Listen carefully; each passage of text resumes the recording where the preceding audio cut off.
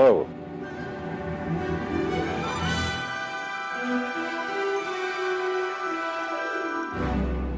This is Mike Pinder, co-founder of the Moody Blues.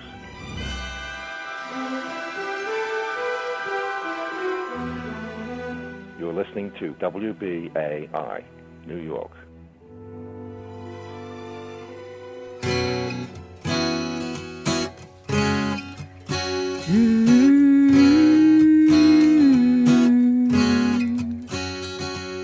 Bush and Bin Laden, you think they're foes? They're in business together. Daddy Bush knows the Carlyle Group since years before been raking in billions and itching for more. It's blood for oil, we know there's a link. They say Cold War, we say Cold Pink. It's blood for oil, we know there's a link. They say Cold War, we say Cold Pink. Cold Pink for freedom, Cold Pink for peace, Cold Pink till hunger.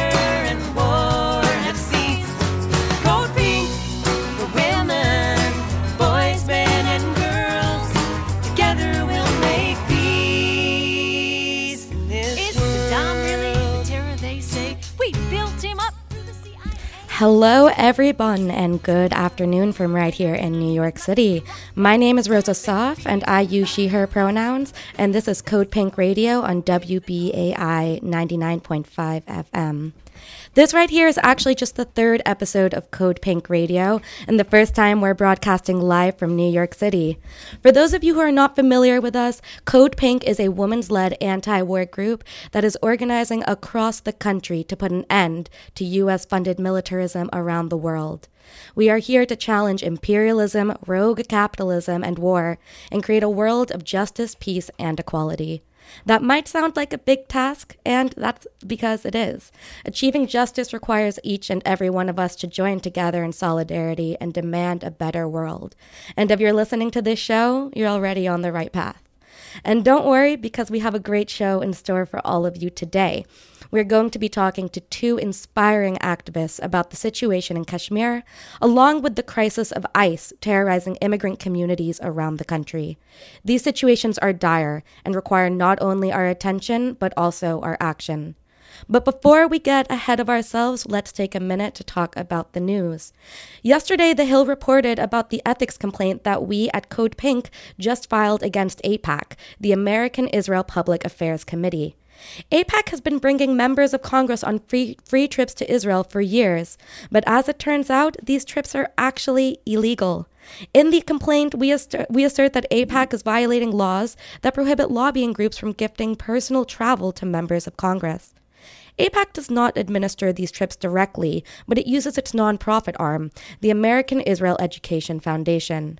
In reality, there is little separation between that group and AIPAC. And AIPAC has gotten away with influencing our Congress illegally for too long. AIPAC won't even tell us who is on its trips or what the itinerary is. And we know why that is. The trips obviously are laden with a right-wing bias that tries to draw attention away from Israel's human rights violations, and they're trying to continue the massive amounts of U.S. taxpayer money pouring into Israel each year. Palestinian Congresswoman Rashida Tlaib was actually planning her own congressional trip to Israel-Palestine to show her colleagues the reality of the Israeli occupation on the ground and what it means for her own community in the West Bank.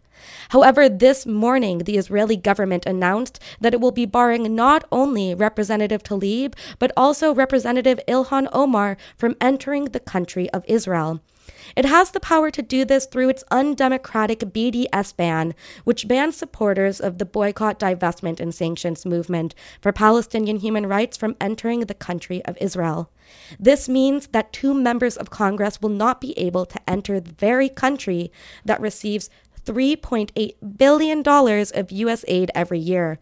It also means that Representative Rashida Tlaib will be barred from seeing her own family who live in the West Bank. Also in Israel-Palestine, tensions rose on Sunday as Palestinians gathered at Al-Aqsa Mosque for the first day of Eid, only to be met by Israeli police who shot tear gas, rubber bullets, and grenades onto the worshippers. Sunday was also Tisha B'Av, a Jewish holiday that mourns the destruction of the Second Temple. While Israeli Jews are normally allowed to enter Al-Aqsa, they are not permitted to pray there. In violation of that rule, hundreds of religious Israeli Jews, many of whom are settlers in the West Bank, stormed the compound for Tisha B'Av, accompanied by a heavy police presence. Far-right Israeli politicians urged the police throughout the day to bring more Israeli Jewish worshippers onto the compound, which only escalated the situation on the ground. Clashes continued throughout the day, and 14 Palestinians and 4 Israeli officers were ultimately hospitalized. Hanan Ashrari, a Palestinian official, said that Israeli politicians were trying to, quote, score points by competing on who can exhibit higher levels of aggression and hostility against the Palestinian people during this important holiday. However, in better news, the tide is starting to turn against the unyielding support that Israel enjoys in the U.S. This week, Jewish presidential candidate Bernie Sanders said that as president, he is willing to leverage U.S. aid to Israel to combat Prime Minister Netanyahu's, quote, racist policies against Palestinians. Bernie Sanders is only one of a few major presidential candidates, including Pete Buttigieg, who has vocally condemned Israel's military occupation of the West Bank and Gaza. Now turning to the economy, many economists are warning that another recession is right around the corner. Trump's trade war with China, coupled with the ongoing protests in Hong Kong, and the set date for Brexit in the fall point to an unstable future for the global economy. Economists are suggesting that it will be a mild recession compared to 2007-2008. But let's not forget that many of us are still recovering from the last recession, while, by the way, the rich have bounced right back and continue to accumulate more wealth than ever before in human history.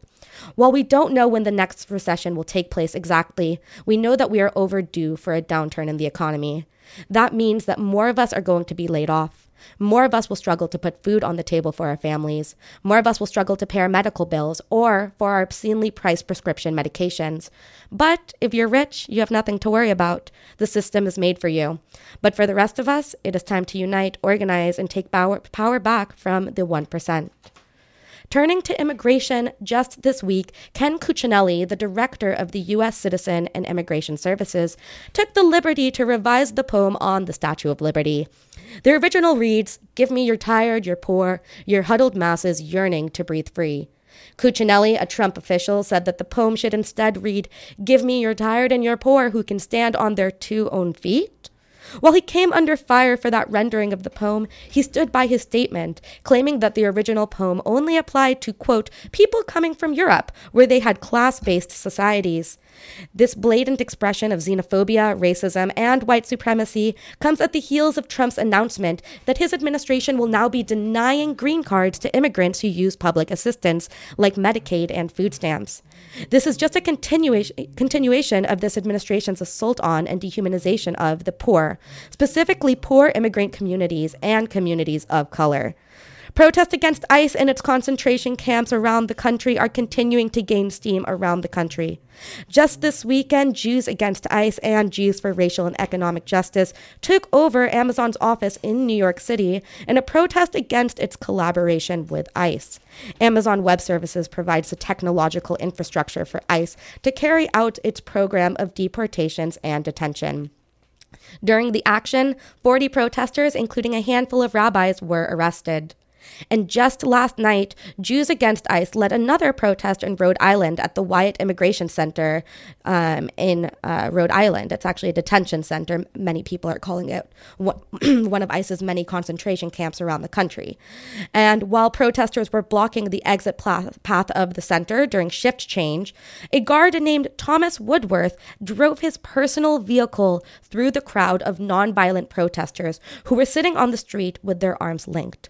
Luckily, no one was severely injured. However, when the police arrived, they did not arrest Mr. Thomas Woodworth, who had just attempted murder. No, instead, they fired tear gas onto the peaceful protesters, ordering them to disperse. Make no mistake, friends, this is state-sponsored terror. And as the protesters who were targeted have noted, this is just a fraction of what is faced by immigrant communities who are regularly terrorized by the police and ICE. And to end the news wrap-up on a positive note, I want to tell you about Mohammed Rafiq, because he is a hero who stopped another Christchurch massacre from happening in Norway. A 21-year-old white nationalist had planned to carry out a massacre against Muslim worshippers at a local mosque. Heavily armed, he entered the mosque with the intent to kill. However, 65-year-old Mohammad Rafiq, a retired Pakistani Air Force officer, had other plans in mind. He tackled the armed white nationalist to the ground and subdued him until authorities came. There were only minor injuries from the incident that could have easily been another mass shooting targeted against the Muslim community. Mohammad Rafiq, you are a hero. Thank you for your bravery. Together, we will build a world where we can pray in peace. And that is it for the news today. Now, in a moment, we are going to turn to our first interview for the hour. We are going to be joined by Hafsa Khandwal. She is an assistant professor of South Asian history at Lafayette College and is also a member of the Critical Kashmir Studies Collective. Hafsa has also been central in the Stand with Kashmir actions that have been happening around the world, particularly in New York City. Hi, Hafsa. Are you there? Yes, I'm here. Hi, Hafsa. Thank you so much for joining us today. How are you doing?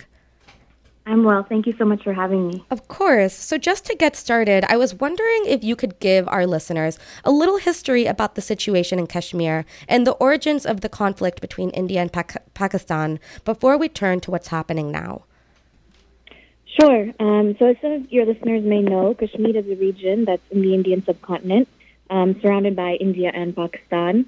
Has sort of always historically had an independent identity, was an independent kingdom. And in 1947, when the Indian subcontinent was being divided after British colonial rule, Kashmir was a unique space where the majority of the population was Muslim, but it had a Hindu ruler, a princely ruler, and he'd had to decide where Kashmir would go. And, there's a whole long history behind what ended up happening that I don't have to necessarily go into now, but, we can talk about some resources that people can read to get that history. But basically, Kashmir state was divided between India and Pakistan. 2/3 of the state were with India, 1/3 was with Pakistan, and the Kashmiris were supposed to be given the right to determine their future, what their ultimate future would be. And that, to this day, has not happened. So within, especially Indian-occupied Kashmir, there's been mass mobilizations against the Indian state and resistance against their incorporation into the Indian state since 1947, since the time of partition. And it's only continued from that generation to the generation of my parents' generation, and now the young generation that is currently resisting against Indian rule.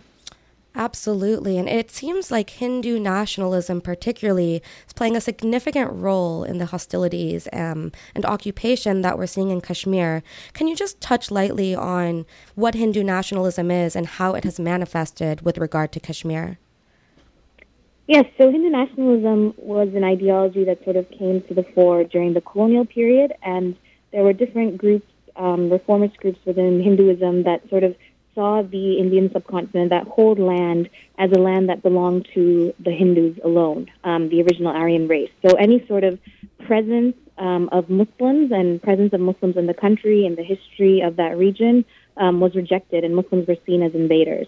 So this plays a role in Kashmir as well, because Hindu nationalists believe that Kashmir was originally a Hindu space, and that the Muslims came in and kind of drove everyone away. The reality is that, yes, 800, 900 years ago, what we know as Hinduism did not necessarily exist, but, there was different groups of people practicing what could be today's construction of Hinduism, but a lot of those people ended up converting to Islam. So Hindu nationalists reject that trajectory, and for them, the idea is to reclaim Kashmir for Hindus and thus drive out the Muslim presence of that region. Okay, and right before we get into this most recent flare-up, can you just tell us a little bit about what the occupation of Kashmir has looked like on the ground?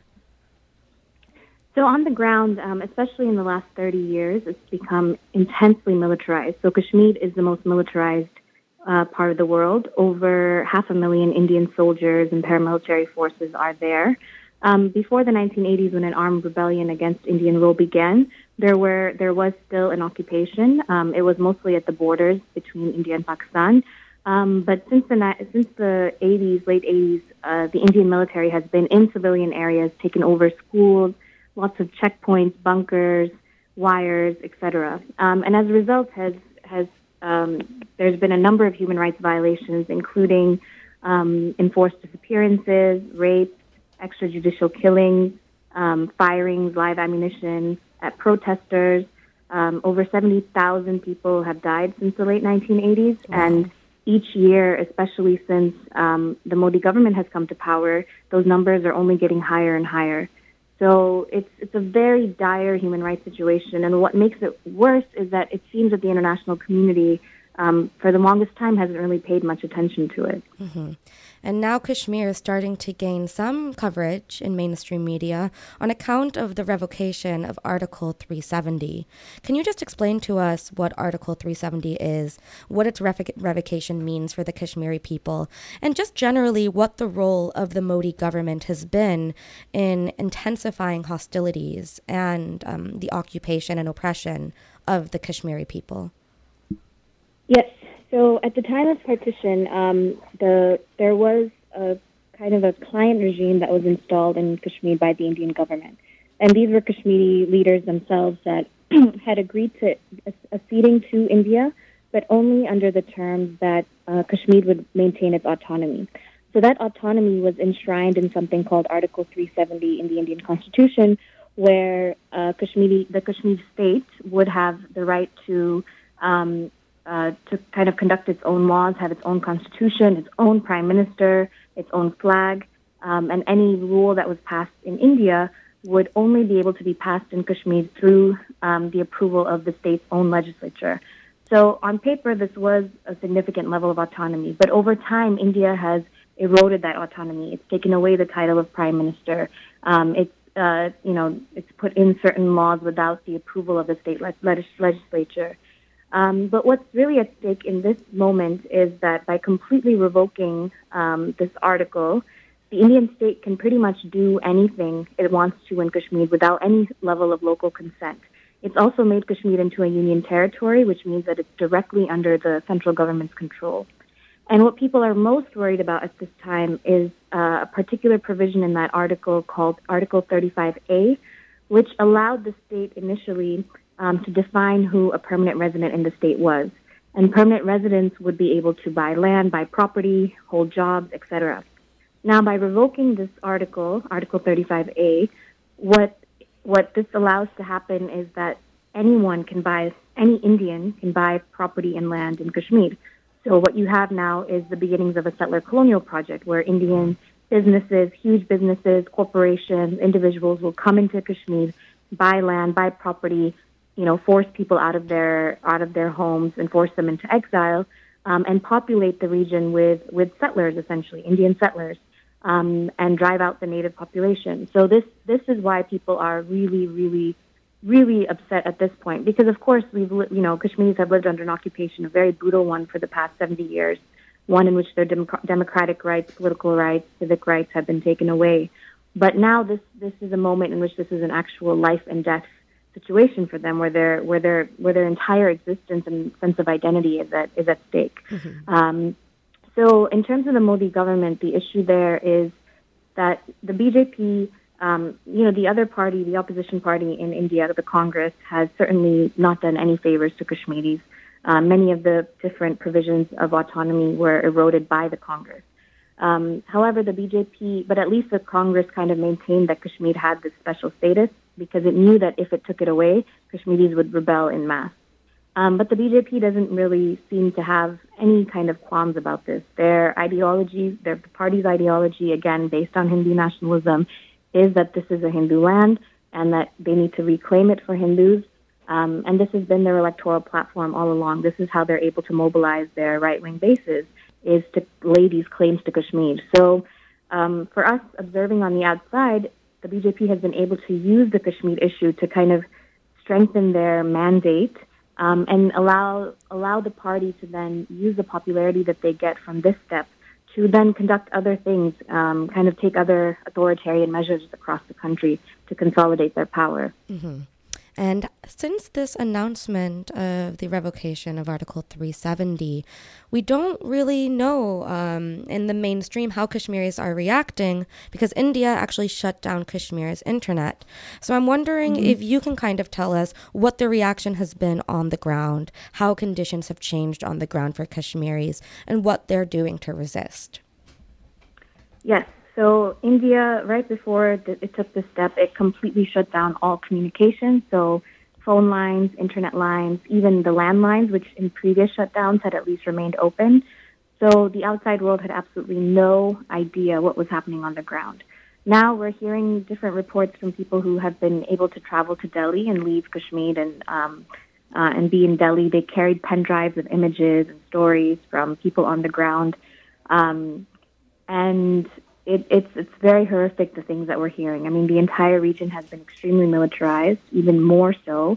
Additional deployment of troops has occurred, and there's been a number of arrests, over 1,200 arrests of political leaders, social leaders, civic leaders. Just a recent report came out yesterday by a fact-finding mission called Kashmir Caged of Indian civic and political activists who came from Kashmir after having spent a couple of days there, and they said that children as young as 7 years old had been taken away and beaten and tortured in jails. Wow.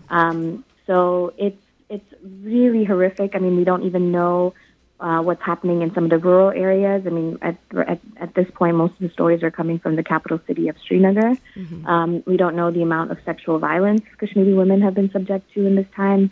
So, but what we do know is that the level of repression is so high because Indian state wants to make sure that people don't resist and just kind of accept this laying down. But that's not going to happen. We already know that on Eid, a couple of days ago, there were protests, but the BBC actually managed to capture. Around 10,000 people had come out after Friday prayers, and they were shot upon. Wow. And there's actual footage of that. But the Indian government completely denied that this even took place. And the BBC had to actually issue a statement saying, no, actually, this is our reporting. This is completely factual. We haven't made this up. So they're trying to manage information in many, many ways. They are trying to go after people who are speaking out about the issue. I mean, we're dealing with a country that has kind of gotten away with doing horrific things that other countries do, but because so many Western countries have interest in India, business interests, etc., they never call India to account. But India does the same things that China, for example, has done with the Uyghur population in terms of surveillance and suppression. So it's incredibly horrific what's happening on the ground. And do you think that this new flare-up is kind of changing the silence that has surrounded Kashmir in the mainstream press? Do you think that now, given the intensification of what's happening on the ground, people are going to start paying attention more? I hope, and I think that this is the case. I think it's also mobilized the Kashmiri diaspora to become a lot more active on this issue and to try to educate other people as well. My concern is that, Kashmir only becomes a matter for the international community when there's a threat of war between India and Pakistan. And even with this recent escalation, even though, yes, there have been some news stories coming out about the clampdown and the communication clampdown and this and that, but I feel that people are just worried that there's going to be a war between India and Pakistan. And that's why the escalation is scary to them, not because all of these horrific things are happening on the ground to Kashmiris themselves. So I hope that we can kind of shift the conversation to go beyond this whole discussion of India and Pakistan and to actually really foreground Kashmiris and their aspirations, which have always been for self-determination and for political freedom. And, the extent that we can change that discourse really relies on a number of people putting pressure on the media to cover the story properly, putting pressure on their elected officials. In the U.S., the Hindu-American lobby or the Indian-American lobby is extremely strong. They are learning all of their tactics from the pro-Israel lobby, and they've already kind of shut down a few kind of rare political leaders who have kind of expressed some level of discontent with what India has done. They've already kind of bombarded them. So we're dealing with a with a group of people who have a lot of material and political support in this country, and it's hard to push against that. But the truth, sort of the moral principles belong to the Kashmiri people. They have the moral authority because of everything that they've been subject to.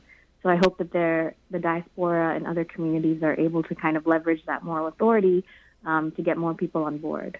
Absolutely. And before we turn to some listener questions, I just want to ask you a very important question, and that is simply, what can we who are not in Kashmir do to support Kashmiris in their struggle for freedom?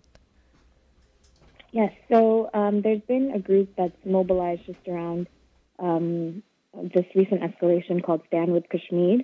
So I would encourage all of the listeners to follow, to go on the website. It's www.standwithkashmir.org. And you can follow the Facebook, Instagram, and Twitter pages. And first and foremost, educate yourselves about what's happening. Read different articles, get a sense of the history, the people, the culture. But then also just follow certain action items. We kind of put out regularly call for action. For example, we asked people to flood there was a congressman in New York who had issued out a statement that was concerned about human rights of Kashmiris, and he was really being attacked by the Indian lobby. So we asked people to, call his office, send his office email, let him know that, to continue to take that step. Follow the media coverage on the issue and make sure that it's accurate. Encourage your journalists or any influencers or policymakers that you know to take this issue seriously and to really foreground Kashmiri voices. And then there's actual events that you can host in your campuses and your communities. We have a list of experts up on that website that you can invite. We have a list of films. There's a list of books as well that you can read during your book club. I think what needs to happen for sure, at least on a grassroots level, is that people just basically need to be educated about Kashmir and what's happening. And then from there, hopefully we can change some of these narratives about the region and about the issue. Thank you so much for that. And I hope all the listeners at home in your car are taking note. We need to act for Kashmir. The situation is dire. So now we're going to see if we have any listener calls who want to give a call in and ask you some questions. So for those listening, you can give us a call at 212-209-2877. And we'll just hang out for a minute, see if anybody calls in with some questions. While we're waiting, I wonder if you could speak a little bit to the comparisons that people are drawing between Kashmir and Palestine. Yeah, so Kashmiris have kind of always seen their story and their struggle to be in resonance with what's happening in Palestine. I mean, both share similar histories in terms of issues that have been born out of British colonialism, promises that were made to different communities. So there is that legacy of 1947, 1948.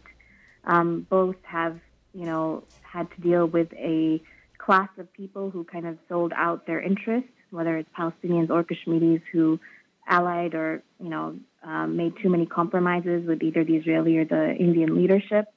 And both have had a resistance that's been really, really strong and has kind of permeated their cultural and their social identity. Mm-hmm. The one difference, though, for the longest time was that although there were many Kashmiris who had to live in exile, many had to flee to go to Pakistan in the 1940s and 50s. The settler colonial project hadn't necessarily begun in Kashmir.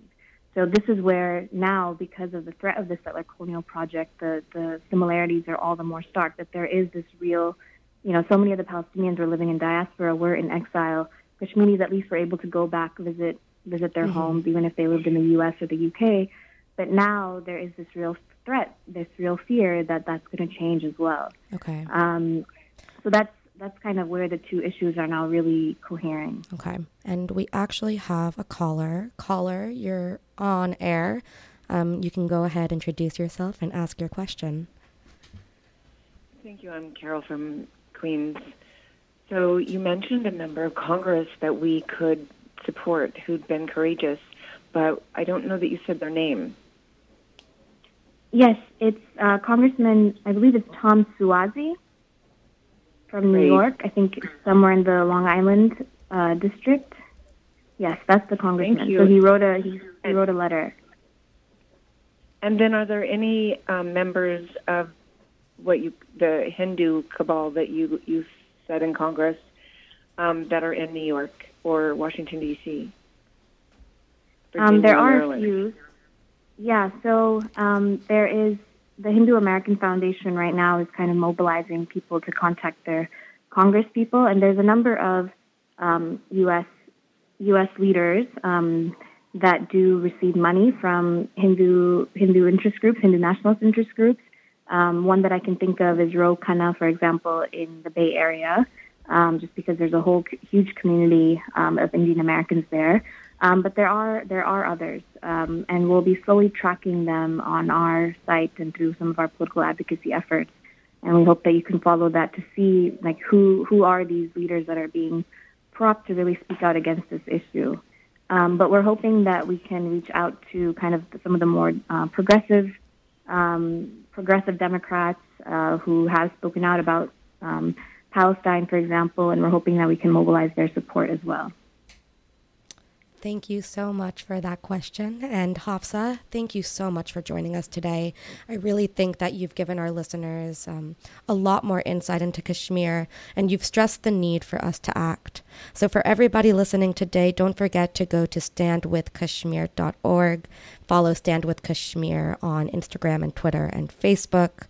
And Hafsa, I cannot thank you enough for the work that you're doing to support Kashmiris and the community in their struggle for freedom here in the U.S. Thank you so much. Thank you so much for giving us a space to express ourselves as well. Always. Have a good day. You too. Bye-bye. And this is WBAI 99.5 FM, Code Pink Radio. It isn't nice to block the doorway. It isn't nice to go to jail. There are nicer ways to do it, but the nice ways always fail. It isn't nice, it isn't nice. You told us once, you told us twice, but if that's freedom's price, we don't mind. No, no, no, we don't mind. No, no, no, we don't mind.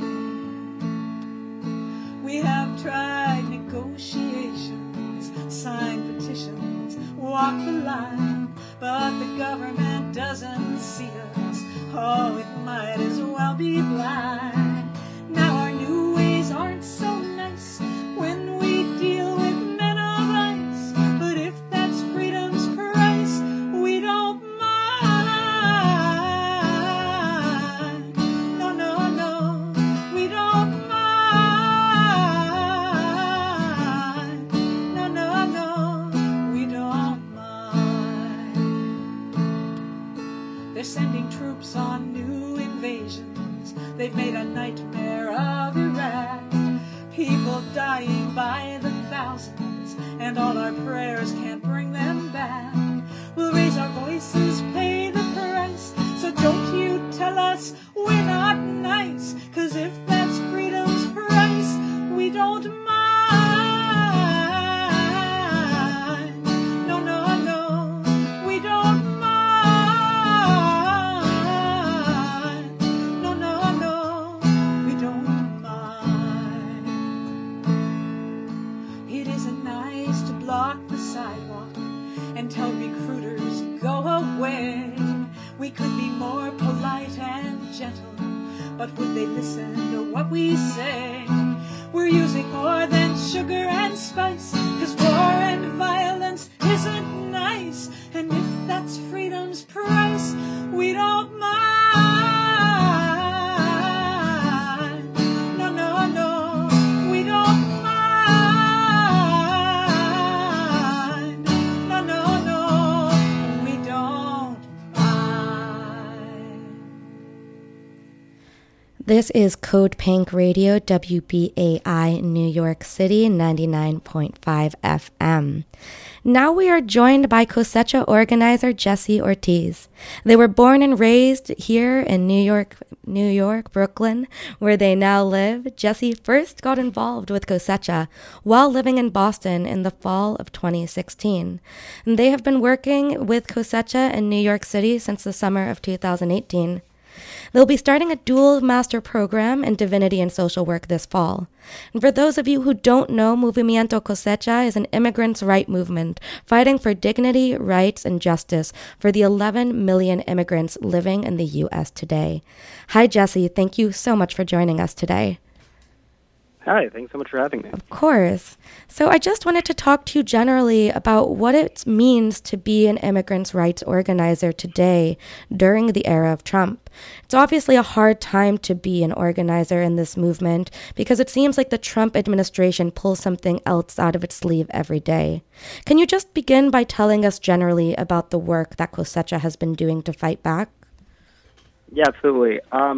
It is a hard time, of course. But Cosecha started in 2015. So they actually started before Trump was elected. And Cosecha's goal is to win permanent protection, dignity, and respect for the 11 million undocumented immigrants in this country. And so I think, for me, what inspires me so much about Cosecha's mission is that we have this really big goal. And Trump is obviously terrifying for a lot of people and has really amped up a lot of the immigration enforcement in a horrible way. But the immigration movement is, older than Trump, and organizers have been fighting for decades. And so Cosecha is part of that legacy of immigration organizers. What inspires me about Cosecha is that the whole strategy of Cosecha was developed by immigrant organizers, and I'm kind of just able to pick up and follow in those footsteps and in that tradition. So that's kind of what we do. Absolutely. And I think that you touched on a really important point there that, it seems like we've forgotten that millions of people were deported under Obama. Children were still put in detention centers during his presidency. And, we have the Democratic Party now railing against Trump. But the truth is that they were largely silent during the Obama years. So, something I've been thinking a lot about, and I'm wondering, what Cosecha is doing about this is how can we actually keep the Democrats accountable? If we are to have a Democrat in the White House in 2020, how can we make sure that it's not just business as usual? Right, so that's a great question, because that's exactly a lot of what Cosecha is focusing on now at this point, as so much of the media cycle is dominated by the Democratic primary. We're saying that we need to hold the Democrats accountable. They're the ones who are constantly, giving the immigrant movement lip service that they're on our side, but really the record does not show that they are. Democrats have made so many empty promises to immigrants and really failed to deliver. And so what Cosecha is saying is that we can't rely on really any politician, offer the right kind of protection and the rights that immigrants need in this country. And so we need to build a movement where we show how strong the immigrant community is, and how strong allies are, really being willing to step up and say, we're not going to back down until we get the permanent protection that we know everybody in this country deserves. Absolutely. And, I really applaud the work that you've been doing on the ground. And, while, the problem of deportations and the terrorization of immigrant communities has been around for far longer than Trump, it is true that Trump has really wrapped up this authoritarian and fascist approach to immigration that we're now seeing unfold in the U.S. So, you said you got involved in 2016. So I guess I'm kind of wondering what has changed for you and for Cosecha as an organization between now and 2016. Have you seen things getting progressively worse on the ground? Yeah, so I joined, I think like many people, I was involved in activism before Trump, but I really was sparked by his election and his campaign and just the vitriolic kind of horrible language that he used and like his plans and his divisiveness. And so I think a lot of people were, like, I was drawn into Kosecha around the time of the election, and we've like really been able to get a lot more people on the side of kind of proposals like abolish ICE, permanent protection. So that means like giving, citizenship or papers to like every undocumented immigrant. The kind of like proposals that would have been considered, more radical or extreme a few years ago, or that weren't even on people's radar, have really become much more common. And we see Democrats now saying abolish ICE, which is not even, not anything that I heard in 2014. People didn't really even talk about ICE, of course, nearly as much as they do now. So that's been, it's been more divisive. In some ways, polarization has helped us because we've gotten a lot more people on our side. We've gotten way more people mobilized into the movement. On Saturday, we had a big action where 100 people got arrested in front of an ICE office. I can't imagine that, happening. Being able to mobilize that many people in 2015 for a similar action. Absolutely. And, I really do agree with you that, polarization can be important. We need to draw a line in the sand and say, either you're with immigrant communities during this vital moment or you're not. You have to make a decision, You can't be neutral on a moving train, as many have said in the past. So, I really do think that, this is an important moment for people to start to get involved and to make that decision, which side are you on? And, I think speaking to the abolition of ICE and also the Center for Border Patrol, Border Protection, Customs and Border Protection. I always get those acronyms a little confused. But, a lot of the times, people have taken these institutions for granted. But the truth is that both of these were founded in 2003. They haven't even been around for a blip in history.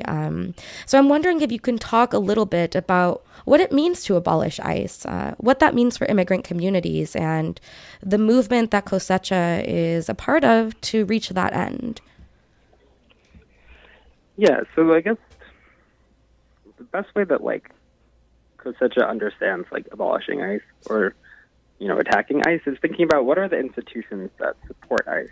And so last summer we did a couple of actions in the Amazon bookstores in New York City, and actually just a few days ago there was a huge action of, not exactly sure who organized it, but it was a Jewish organization who did occupation of the Amazon bookstore.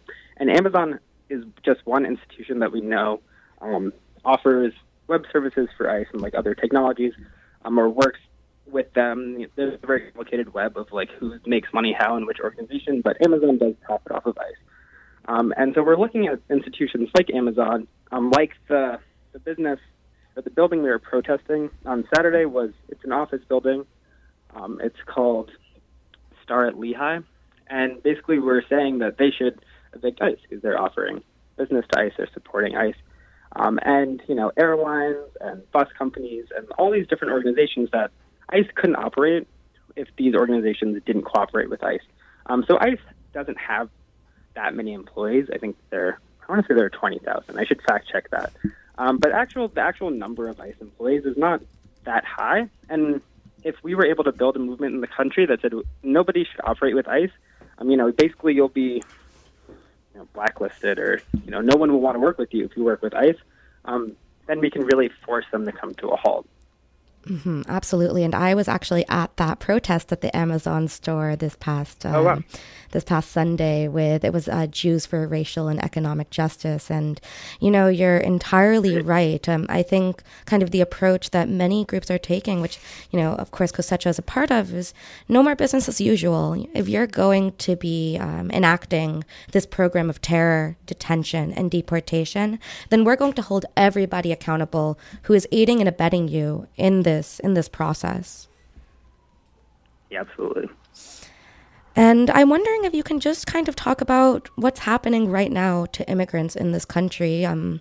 Maybe if you can touch on what just happened in Mississippi on the first day of school, and maybe just, share some stories for the listeners about what ICE is actually doing to our immigrant neighbors and siblings.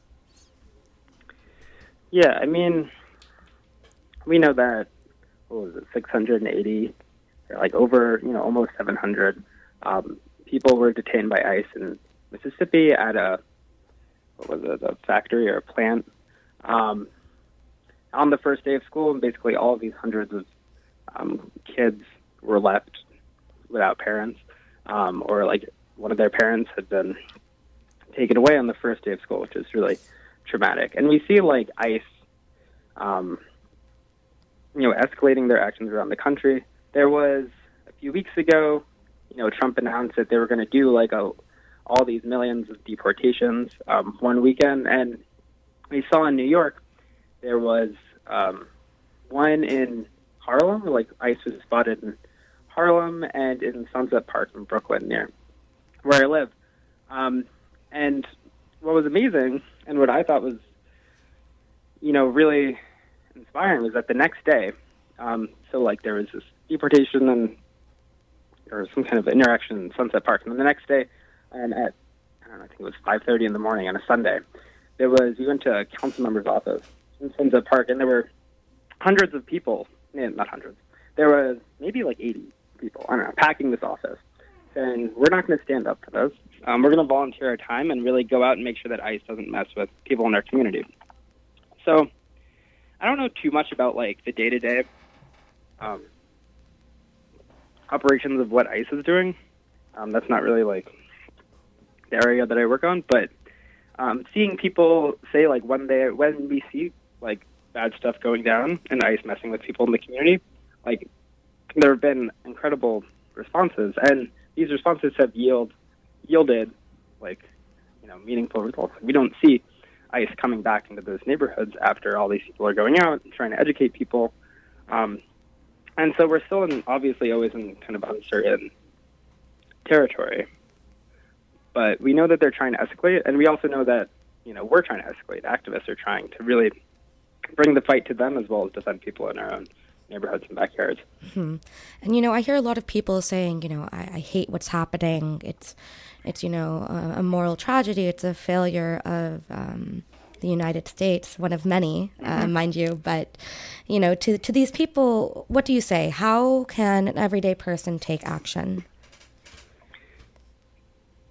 How can an everyday person take action? I mean, I would say see what's going on in your city.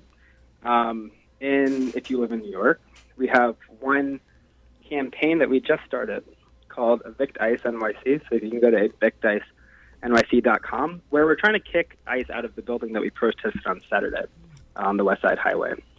And so that's one way to put pressure on ICE. We're also going to continue doing direct action through a coalition that's called Close the Camps NYC. So there's like direct action, but then there are also like other. So the Evict ICE campaign is going to involve a lot of like letter writing, phone calls, phone baking, canvassing, things like that. If you're not comfortable with direct action for any reason, but yeah, I would say look at what's going on in your city. If there's nothing going on, try to find people who might know what's going on, or any organizations that might be organizing near you. Great. And before we turn to listener questions, I just have one more question for you. And that is, What type of world is COSECHA trying to build? What is the vision of the United States that COSECHA is working towards? Yeah, it's a beautiful question. So COSECHA we know that we already have everything we need in our communities. So one of the principles of COSECHA is built on a series of principles that I recommend anybody going to just looking up COSECHA principles online because they're beautiful. But we as a movement, we believe that we have everything already in our communities that we need, and we can provide for each other. And we don't have to depend upon ICE, obviously not ICE. We don't have to depend on the police. We don't have to depend on corporations to supply for us. And we're trying to build a movement where we show the world that, this country depends on immigrant labor. It depends on, of course, people who are allied with immigrants. And we're not going, and we kind of have the power, if we choose to withhold our labor and grind this country to a halt. And so basically it's a world where, we're providing for ourselves, and we're providing for each other, because that's what we already do, because the labor of immigrants and the labor of like these communities already runs the whole country. Absolutely. And we believe that we can provide for each other, and that we don't have to live in a world where we're constantly afraid of borders and border patrol and our families being separated. I couldn't agree more. That's a beautiful vision to work toward. And we actually have a listener who has called in. Hello, you are now on air. You can go ahead and ask your question. Hello, how are you? I'm doing good. My name is, I'm good. My name is Erebus from Harlem. I wanted to mention a part of the advocacy against ICE should be also the 96 laws, which created ICE. And I think, if people just closed ICE, Homeland Security and FEMA will just reopen it under a different brand. And then they'll say, well, you can't abolish FEMA or you can't abolish Homeland Security. It was the 96 laws that created, that allowed Obama and people like this to have the deportation industrial complex. And a part of my advocacy has also been to focus on stripping down and getting rid of those 96 laws. So I just wanted to inject that into the conversation also. Thank you so much for sharing that. And, I'm wondering for our listeners, how can they get involved with the fight that you're currently involved with in stripping those laws? In general. I'm sorry. Could you start from the beginning and say that again? Therefore, just anybody in general. Oh, just everybody. For our general listeners, what can they do to kind of join you in the struggle that you've taken on? Well, Congressman Rahul Grijalva from Arizona, back in I think 2016, he put forward a resolution to undo a lot of the changes that was created in the 96 laws, and it was supported by 28, I believe, co-sponsors, and that could be reintroduced with even more emphasis on getting rid of, the judge's discretion. Judges don't have discretion, attorney general discretion. It's just fast-track deportation. And a lot of the, minor violations and people who've done time, served their time, and, mandatory deportation, a lot of that stuff could be stripped down and taken out. The whole good immigrant versus bad immigrant, a lot of that, that whole approach, was emphasized with the 96 laws, and then especially Obama. And Trump is just pushing everything on Front Street that was already there. Okay. So I think with the new Congress that we have, the progressives, as many of them are called, they could pressure them and bring back the proposals of Rahul Grijalva and maybe add to it, tweak it a bit, update it, and actually have a challenge. Because the crime bill from Clinton was challenged. The Welfare Act from Clinton was challenged. It's only the 96 immigration laws have not been relitigated in the congressional sense. So I think that's the direction that we should go in also, as well as, shuttering ICE, because, again, the 96 laws created ICE and created the reasoning for all the heinous protesteries that's going on with the immigration system. Absolutely. Well, thank you so much for sharing that with our listeners. That definitely gives them another thing that they can do to fight ICE and, fight the terror that's being enacted on our immigrant communities. And I also just want to thank you, Jesse Ortiz, for joining us today and talking my pleasure. About the amazing work Cosecha is doing. If you're listening, get involved with Cosecha. They're an inspiring organization. Jesse is an inspiring organizer. And thank you again. Yeah, thanks so much for having me. Of course. Have a good day. Bye. And before we close out for the day, I'm going to give all of you listeners some things that you can take home with you, some actions that you can take this coming week. Because, like I said, these issues, they require our attention, but they also require our action. So if you're here in New York City, you can join us on Tuesday, August 28th at 6 p.m. at the People's Forum. That is 320 West 37th Street for Code Pink's monthly local NYC Divest from War meeting. I'll be there joined by other Code Pink organizers, and we're going to be talking about our Divest from War machine campaigns. And that includes some local city council campaigns, our movement against BlackRock and its CEO Larry Fink, who's profiting off of weapons and war manufacturers and contractors. We're also launching a campaign against MoMA, and Larry Fink is actually on their board. So, definitely come. It's a great way to get involved with various initiatives happening around New York City. And then Friday of next week, a week from tomorrow, there is an action happening at the Port Authority bus terminal here in New York City, 6 to 8 p.m. It's called ICE Off Our Buses and Greyhound Collaboration with ICE. And this speaks to exactly what we were just talking about. We need to knock out the pillars of all of the institutions, corporations, organizations, etc., that are helping ICE carry out its program of deportation and detention. And Greyhound is actively collaborating with ICE, so we're going to be holding their feet to the fire, this Friday, next Friday, at 6 p.m. at the Port Authority bus terminal, New York City. And then a week from today, there is a No Raids, Close the Camps, Abolish ICE rally happening at the Grand Central Station in New York City, organized by Rise and Resist. It's going to be a silent protest in the main hall of the Grand Central Station. We'll bring our No Raids, Close the Camps, Abolish ICE banners, photographs of the children who have died in ICE custody, and photographs of the detention camps to raise consciousness of the issue that's happening and ultimately push for the closing of the concentration camps, the end of the raids, and the abolition of ICE. And just a reminder, please go ahead and follow Stand With Kashmir on Instagram and Twitter. Go to their website, standwithkashmir.org. A reminder to also follow us, Code Pink, on Twitter. Go to our website, codepink.org, to sign up for our updates.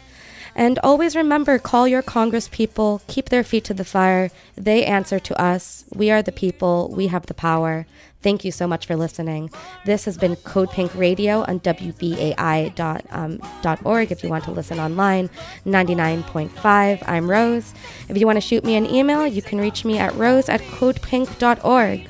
Peace. Thank you. Peace, Code Pink, till hunger and war have ceased. Code Pink, for women, boys, men, and girls. Together we'll make peace in this Is world. Saddam really the terror they say? We built him up through the CIA. We paid him, we trained him to be our man. When our enemy was not Iraq but Iran, They feed you lies, don't want you to think. they say code terror. We say Code Pink. They feed you lies, don't want you to think. They say code terror. We say Code Pink. Code Pink for freedom. Code Pink for peace. Code Pink. Code Pink Radio over WBAI 99.5 FM, WBAI.org on the web. Rose Asaf in studio today in the New York studio. I'm really very, very happy about this collaboration between WBAI in New York and WPFW in Washington, D.C. It's something that I've thought about for a long, long time. We're a network of commercial-free, listener-sponsored community radio stations. So this is a wonderful beginning in my estimation. So if you appreciate the Code Pink program and are looking for more, then visit us online at WBAI.org and consider becoming a sustaining member. A BAI buddy, that's what we like to call it, and for as little as $10 a month, you can help sustain and support Code Pink, sustain and support WBAI, because we are the clearinghouse for all that you hear over these airwaves of 99.5 FM. The Gary Null Show is upcoming. Stay tuned. For peace, Code Pink, till hunger and war have ceased. Code Pink.